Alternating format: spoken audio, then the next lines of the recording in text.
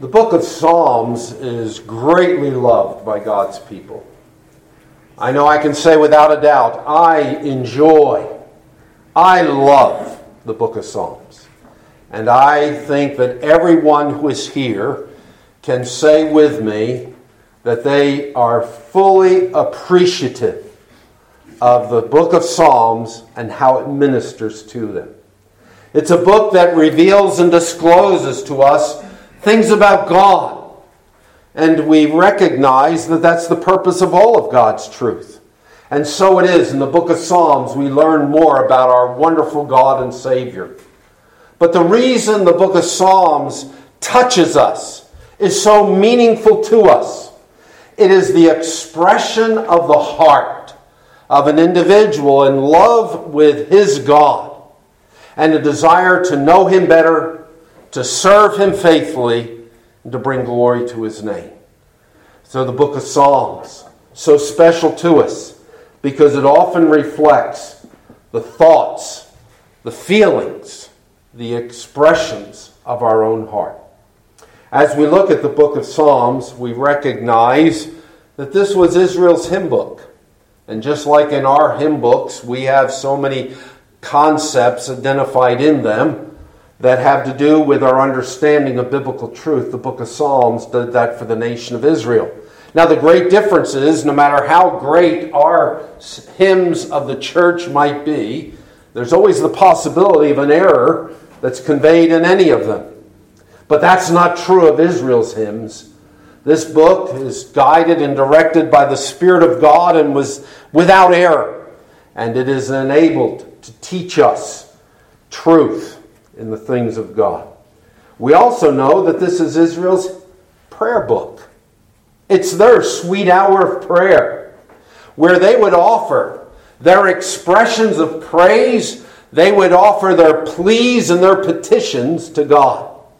The name itself is taken from the Septuagint and the Vulgate, or the Latin translation that we have in our English Bibles, and in so many of the other versions of the Scripture, we know it as the book of Psalms. And the basic meaning of that term is a poem that is set to a stringed instrument. In the Hebrew, the term for this book is the Tehillim. It is the praises that are being offered to God. And in this book, whether we're looking at a petition that is being offered, a time where the psalmist is expressing his grief and the urgency of his need for God to intervene, there is never a time where it is a hopeless expression on the part of the psalmist. Because the truth that the psalmist brings out for you and I to remember as well is never are God's people in a hopeless situation. God is the one who is more than able to take care of the needs of His people in any circumstance in which they may find themselves. So to Israel, this is the praises, the Tehillim.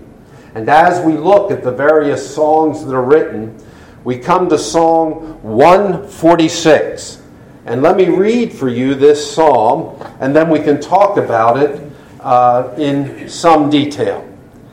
Praise the Lord, or hallelujah. Hallelujah, O my soul. I will praise the Lord while I live. I will sing praises to my God while I have my being. Do not trust in princes, in mortal man, in whom there is no salvation. His spirit departs.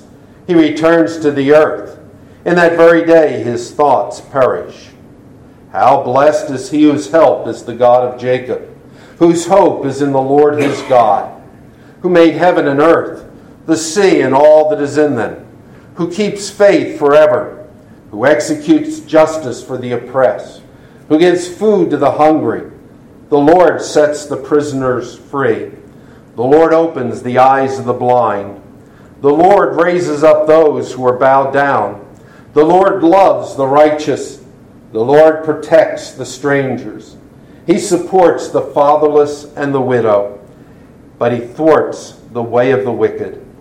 The Lord will reign forever. Your God, O Zion, to all generations. Praise the Lord. And we're not sure of the author of this song, You'll notice there's no superscription where the author either identified himself or provided us with information about the circumstance. And what I want to remind you about as you read and study in the book of Psalms, when there is a superscription, which means there's some information given before the psalm itself, that phrase, that statement is really verse 1 in the Hebrew Bible. And so if it begins with a statement like a Psalm of David when he fled from Absalom his son, that's verse 1 in the psalm. And in our Bibles it would be written before verse 1. But the importance is it is divinely superintended by the Lord as well and is part of the biblical text. And in this case we don't have one. And there's been a number of offerings that have been given as to who may have been the author of this psalm or what might have been the occasion for it. But the bottom line is we really don't know. And so in this case, it wasn't that important for us to understand. When we look at the Psalms, we also know that there's groupings. The first grouping that we can see is that it's divided into 5 sections or 5 books that were done that way to go along with the 5 books of Moses or the Pentateuch. But we also find that they were structured or put into different groupings according to the purpose of those psalms.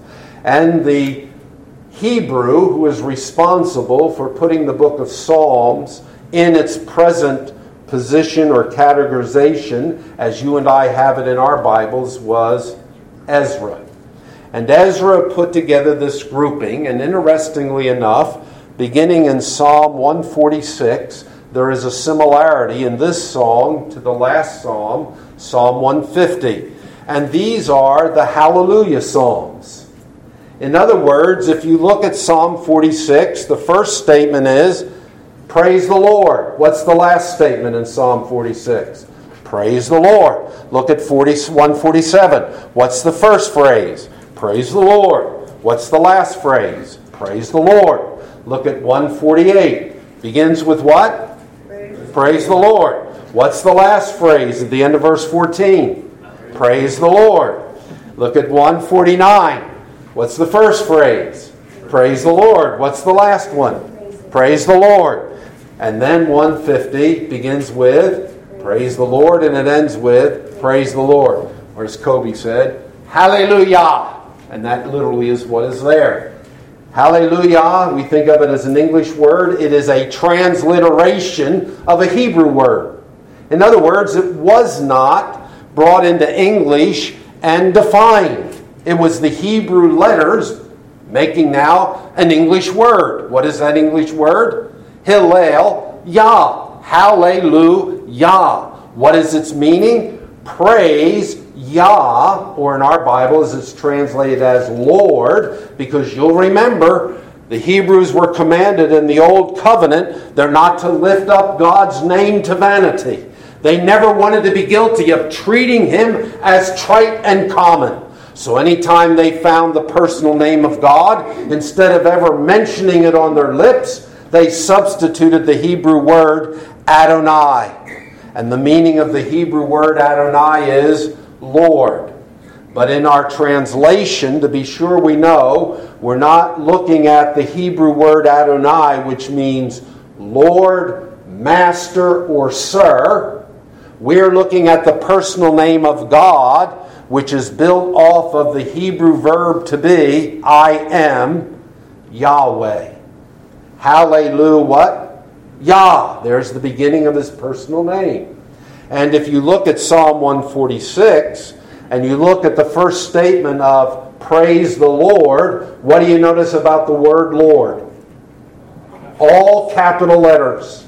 And wherever in the Old Testament we find the word Lord in all capital letters, it is telling us it's the personal name of God. He is the God who revealed Himself to Abraham and Isaac and Jacob. He is the God who made covenant with His people.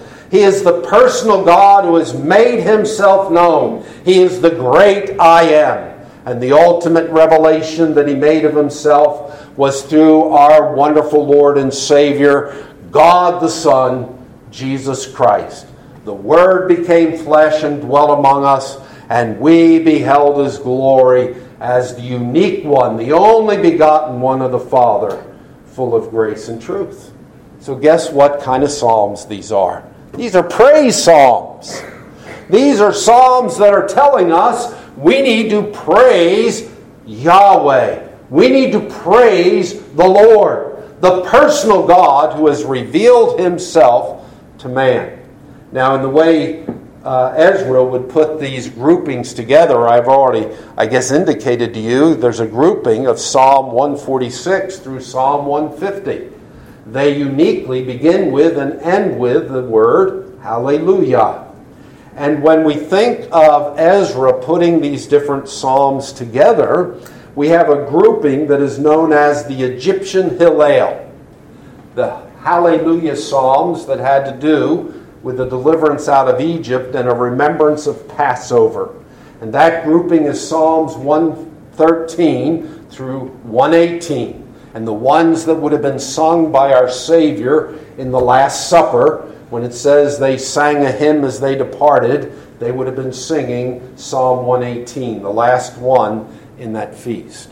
Then you have another grouping that's known as the Great Hallel. That is Psalms 120 through Psalm 136.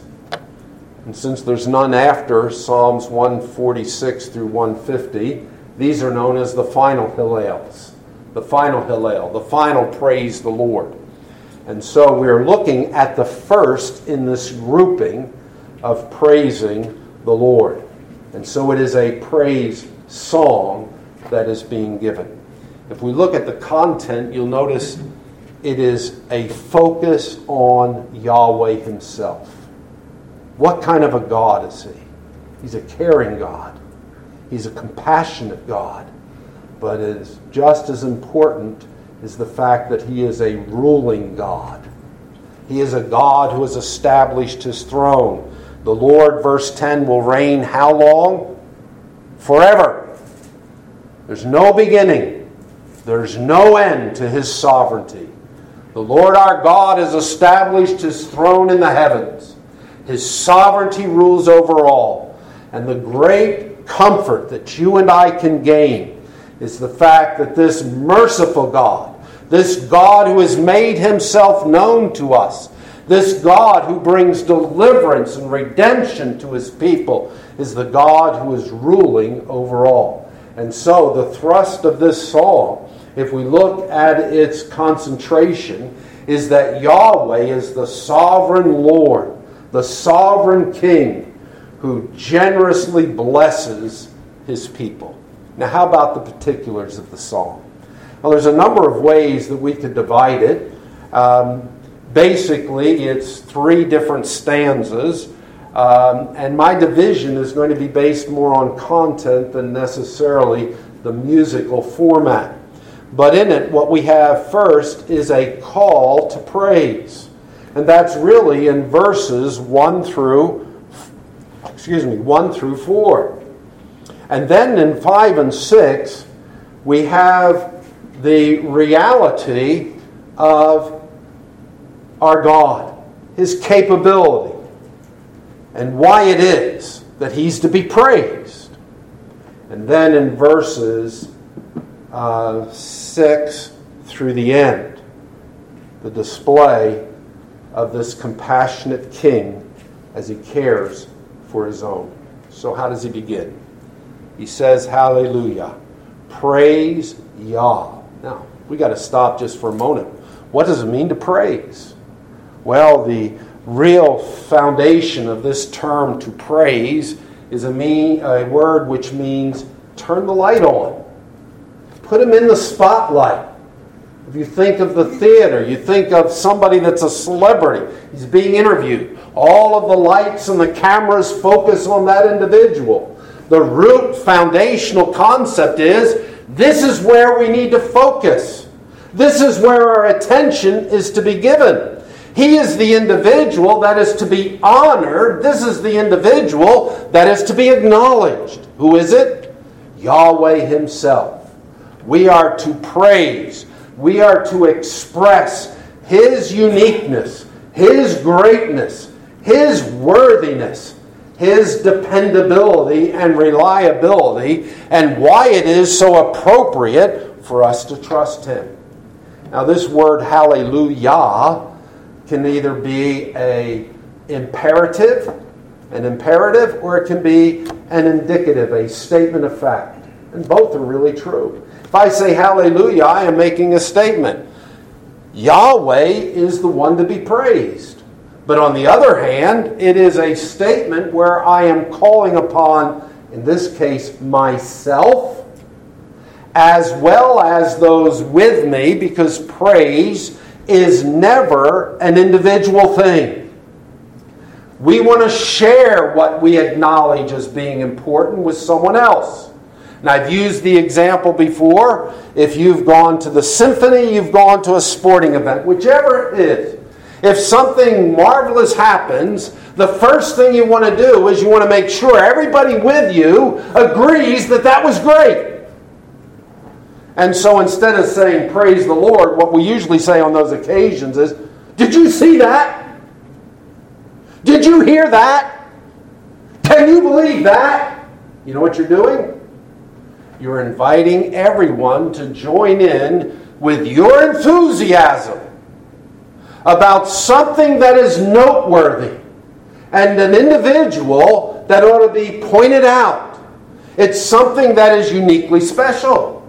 Now, no matter how great an accomplishment man may do, nothing compares and no one compares with the Lord our God. And so he begins with saying, praise Yahweh. Make Him the focus. Oh, my soul, from the depth of my being, from the reality within, not just giving lip service, not just mechanically going through some exercise, but the reality of the depth of my being, recognizing God is the one to whom the focus must be placed. It's the focus that ought to be when we gather together with others, but it's also the focus that ought to be true in my daily life.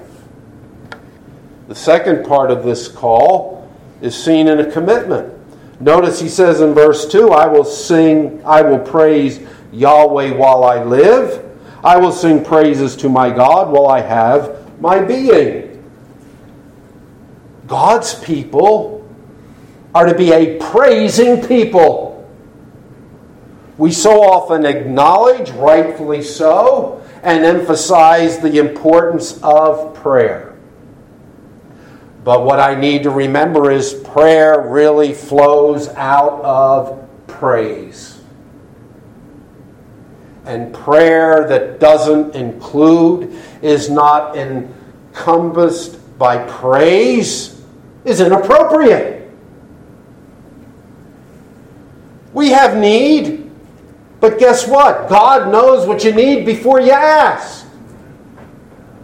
So the purpose in prayer is giving Him the center stage, putting Him in the spotlight. Instead of being overwhelmed by the circumstance in which you are found, there's a place for us to be still and to remember He is God. It is the importance for us to be a people who from the depth of our beings have genuine gratitude, thanksgiving, and praise to God for who He is and what He's done. He says, I will sing praises to, personal, right? My God, as long as I have my being.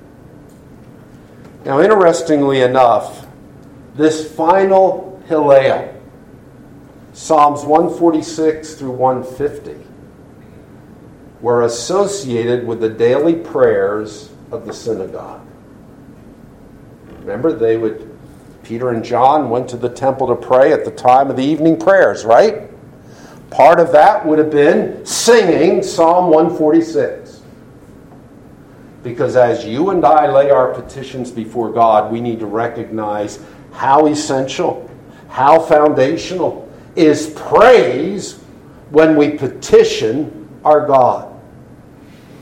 Do you understand the privilege that is yours to first be called a child of God? It's not by your doing that you're in Christ. No man can boast before the Lord. God is the one who initiated. God's the one who's done the work. We were born not by the will of man, but by the will of God. Isn't that what it says in the prologue of John's Gospel? It's the recognition that God is the one that's given me the privilege of being called a child of God.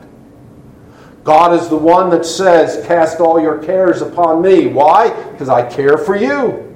A recognition that God will take care of us, never leave us nor forsake us. I don't care how difficult is my circumstance, God is still right there doing what? Working all things together for good to those who love God and are called according to His purpose.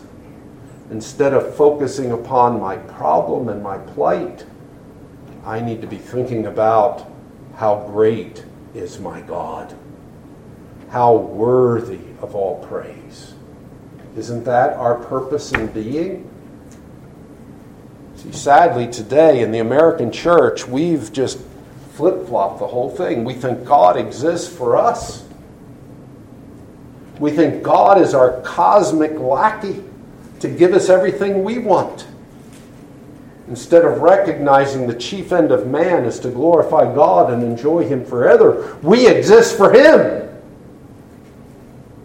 And I don't know why, but I've been reminded by my pet dog more and more of what it means to be a preacher who lives to please his master. After morning comes up and puts her head on my lap, wants to be petted, just to be loved. He's the creator who made all things, isn't He? You're His creature. And what's really most important is to acknowledge your reason for existence is to praise and honor and glorify Him. And a failure to do so doesn't make you any different than the unregenerate of the world. Prayer must include praise. It's essential because God is worthy of that acknowledgement. First, because of who He is, and second, because of the unique things that He has done and continues to do. Out of that commitment, there's a counsel. Don't trust in mortal man. That's the trap we all fall into. We think somebody's going to help us out of this jam. Some human being's going to make sure everything is right. The reality is, man's problem is so big that no man can ever correct it. You understand that, don't you? You acknowledge that reality every time you say, the only reason I'm acceptable to God is that Christ died for my sins. That man is unable to correct man's problem. And so the psalmist said, don't put your trust in mortal man. Because any promises of deliverance and salvation and getting you into, some sort of utopia is going to fade away with him when he dies. Man is a passing shadow. But God's the one that remains from generation after generation. And so what you and I need to remember as we watch the unfolding of current events and the things happening around us, we need to be individuals whose confidence and trust is in the Lord. Doesn't mean we don't pray. It doesn't mean we don't look for those who can be helpful. But ultimately, the bottom line is no human being is going to bring about the deliverance. And you can see how easily people can get sucked into this. And I can see how easy it'll be for the whole world to follow after the Antichrist. There's our answer. And people will be saying peace and safety when sudden destruction comes upon them. Don't trust in mortal man. His existence is a derived existence.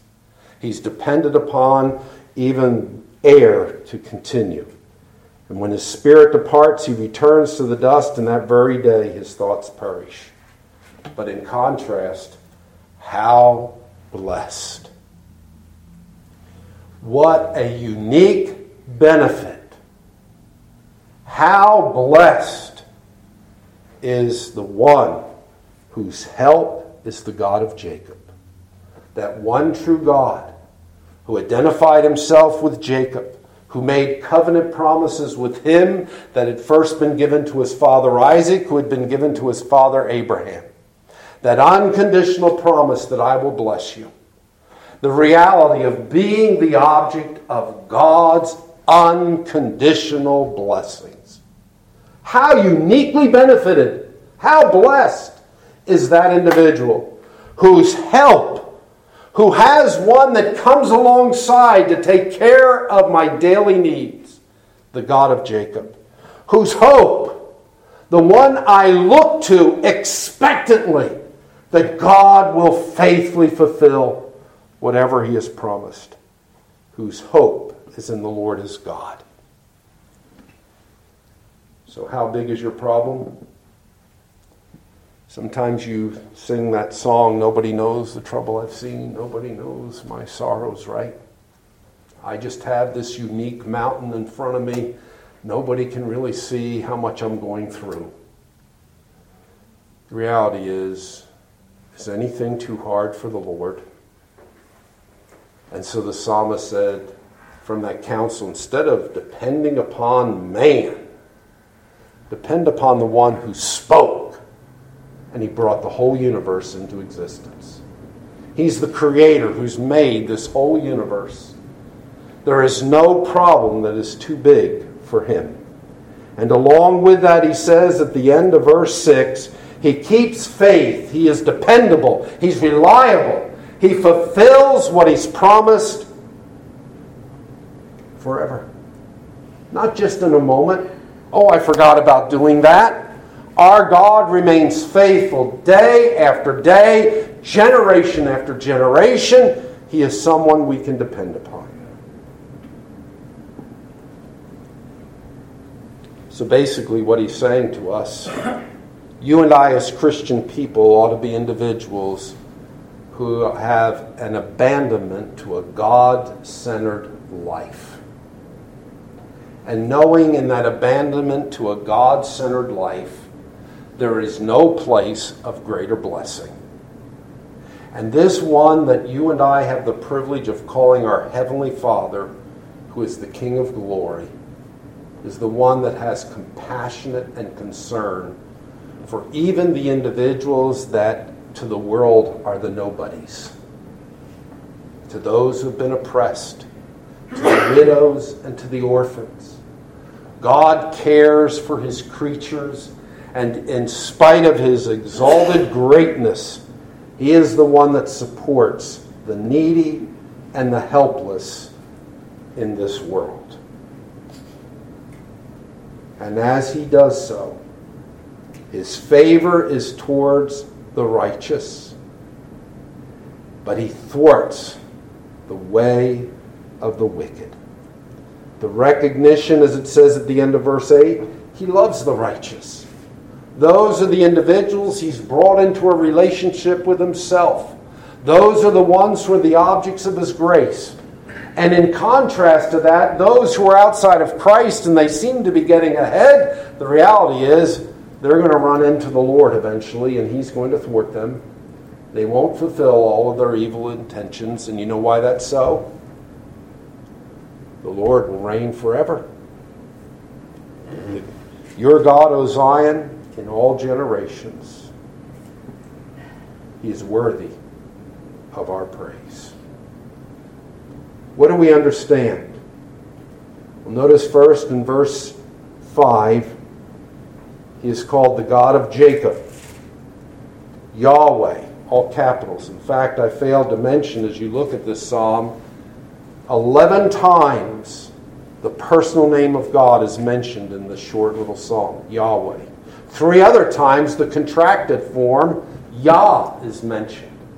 And after that, repeatedly, the personal pronouns, he. The point is, God is the one who has disclosed himself in covenant promise to his people. And he is the one that is faithful to what he has said. Second, notice he says, this God of Jacob, verse 6. is the one who made the heaven and the earth, the sea, and all that is in them. He is the creator, the one who is the source of all being, the one who has called all into existence by the counsel of his own will. He has the ability, the capability to take care of each and every need of all of his children. He doesn't fail any of them because he is faithful. End of verse 6. He is the faithful God. He is faithful to his word. He is faithful to his people. Jesus said it like this: no one can pluck them out of my hand, and the Father who gave them to me is greater than all. And no one can pluck them out of my Father's hand. And I and the Father are one. The recognition that we're kept in his power. Or as Paul says at the end of Romans chapter 8, I am convinced that no one or nothing, I'm summarizing there, will ever be able to separate us from the love of God, which is in Christ Jesus the Lord. He is our faithful Lord. And then he is the sovereign king. He doesn't have to ask permission from you, from me, from any being, from spirit beings or earthly beings. Is it okay if I do this? He's the one that does the counsel of his will in all things. The Lord our God rules. So, how appropriate for us to be people who depend upon him. 3 times in 3 different ways it tells us we're to be a people trusting in Yahweh, in the one true God. Verse 3, he says it by contrast. Don't trust in mortal man. So if I'm not to trust in mortal man, who am I to rely upon? Whom am I to depend upon? Well, the contrast is, I'm either trusting in man and what man can do, or I am trusting in God and what he can do. Trusting in the Lord. He is my help, as he says in verse 5. The one who comes alongside to perform and do for me the things I cannot do for myself. I am so thankful that God is not limited to my abilities. He is my helper. I won't be afraid what man can do for me. My God has abilities that I do not even possess or can't even begin to fathom and imagine. And he is my hope. I have this confident expectation that whatever God says, that's what will take place. I have this certain excitement to know that what God moves to do, it will be done. And I can trust in him. But ultimately, if I am one who is trusting in this God, I need to be one who is giving him the praise that he deserves. I'm praising him for who he is. I am praising him for how capable he is. I am praising him for his compassionate care. I am praising him that things are not out of order, but his throne is established and he rules forever. And no matter what circumstance I am in, like the psalmist, I will sing praise to my God as long as I have my being, because he has given me the privilege of knowing him, of being the object of his grace, and he is the one that is worthy of all my praise. Let's pray.